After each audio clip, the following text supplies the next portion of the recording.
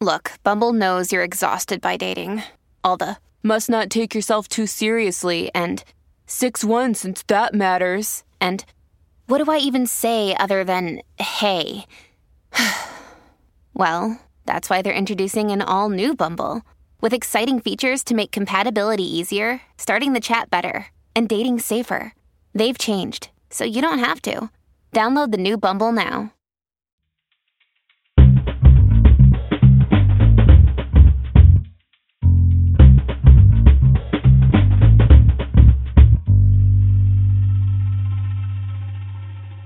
You're listening to Comedy Dynamics Daily. A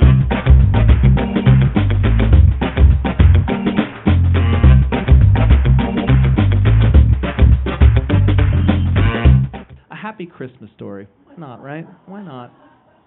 This is something that happened to me when I was 7 years old, and my older brother John was 9. And we came home on Christmas Eve. We had a half day of school, and my mother was in a panic. And she said, we got to get in the car, because right now we have to go out, we have to buy a piñata. No, she's right to be weirded out. That's very strange. That's a very strange thing to want to do on Christmas Eve. I should say for the record, my mother was severely mentally ill. She had borderline personality disorder, which you don't know when you're 7 years old. You're just like, wow, mommy's fun. Until she's not. But at 7 years old, piñata, I'm in, right? I'm like, piñata, piñata, piñata. And so we drove around, and I don't know if any of you have ever tried to purchase a piñata in December in suburban Massachusetts. It's not a real big Mexi culture, but we went to Sears, we went to Kmart, we went to Lechmere, R.I.P., and finally we found like a place that had one of those just Cinco de Mayo donkeys, and my brother John was like, Mom, that's a donkey, and she's like, it's a reindeer.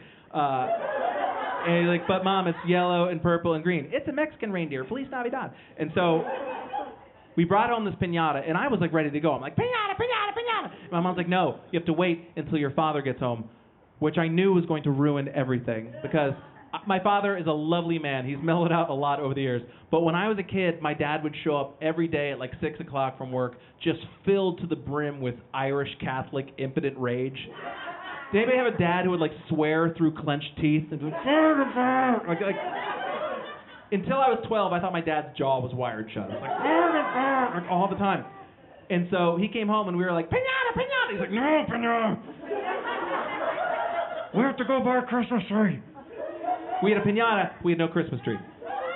Because we had a family tradition, a Finnegan family tradition, where you would only buy a Christmas tree on Christmas Eve. Then I get older, and I discovered that Christmas trees go 50% on sale on Christmas Eve. So it's not so much a tradition as a cost-saving measure.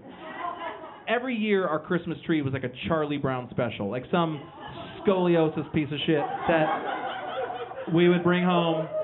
And then we'd have to spend about 90 minutes while my father tried to stand to put up the tree. And younger people, you really lucked out, because tree stand technology has really advanced over the years.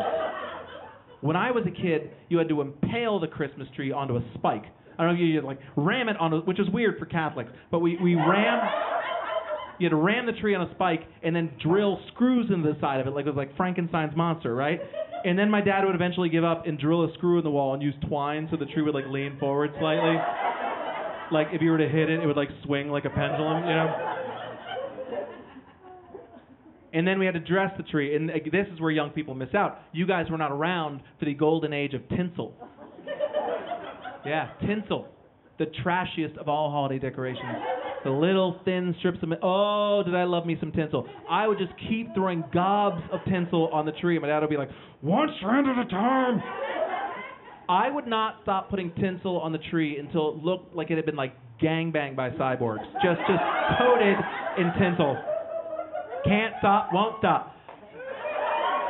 So by now, it's like 8:30, 9 o'clock. We sat down, we had our angry dinner, and you think, oh, okay, 10 o'clock on Christmas Eve, probably time for the family to settle in and have a nice Christmas Eve. Wrong. Because we were Catholic. And do you know what that means? Midnight Mass. Yes. If you are Catholic, you have to go to Mass at midnight on Christmas Eve. Because when you are Catholic, nothing can ever be purely enjoyable. Everything nice must be mixed with something shitty. So that you never forget that you do not deserve joy. Also, my uncle was a priest, so we had to drive all the way to downtown Boston like it was his fucking gig. And so we drove into downtown Boston. My uncle did mass. We got home at like 2:15 in the morning, and my dad's like, "Go to bed. Santa's gonna be here." And I'm just like, "Pinata, pinata, pinata, pinata." He's like, "Fucking fuck." And at this point, he didn't want to take the time to actually hang the piñata from the ceiling. So what he did is he took his belt off, and he strung the piñata on his belt, and then he and my mother stood about 6 feet apart with the piñata dangling in the middle. And then they put a blindfold on my brother John and gave him a wiffle ball bat. Some of you have a sense of where this may be going. I should say for the record, my brother John is not an athlete. Very active in the Dungeons and Dragons community. More of a sword kid than a bat kid. But he did his best. They gave him his wiffle ball bat, and he wound up, and he took a big cut, and he missed the piñata entirely, and he hit my mother right in the teacher bulge. Do you know what a teacher bulge is? You might know it as a fupa, fat upper pussy area. I've also heard it called a gunt. I'm sorry, I did not make those words up.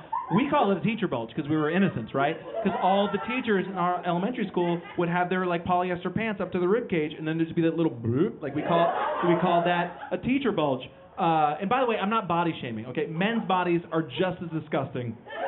They're just different, okay? Women have teacher bulges, men have front butts. But so my brother nailed my mother right in the fupa, and she buckled over and started screaming, "My ovaries! My ovaries!" And my dad was like, "Fucking fuck, fuck!" And then my brother started going to town on the piñata, which was now lying on the ground. So my most cherished holiday memory is of my mother in the fetal position, with my dad swearing at her through clenched teeth, while my brother beat the crap out of a papier-mâché donkey that then split open, and there was nothing inside because my mom didn't put candy in it. Oh, holy night, the stars are brightly shining.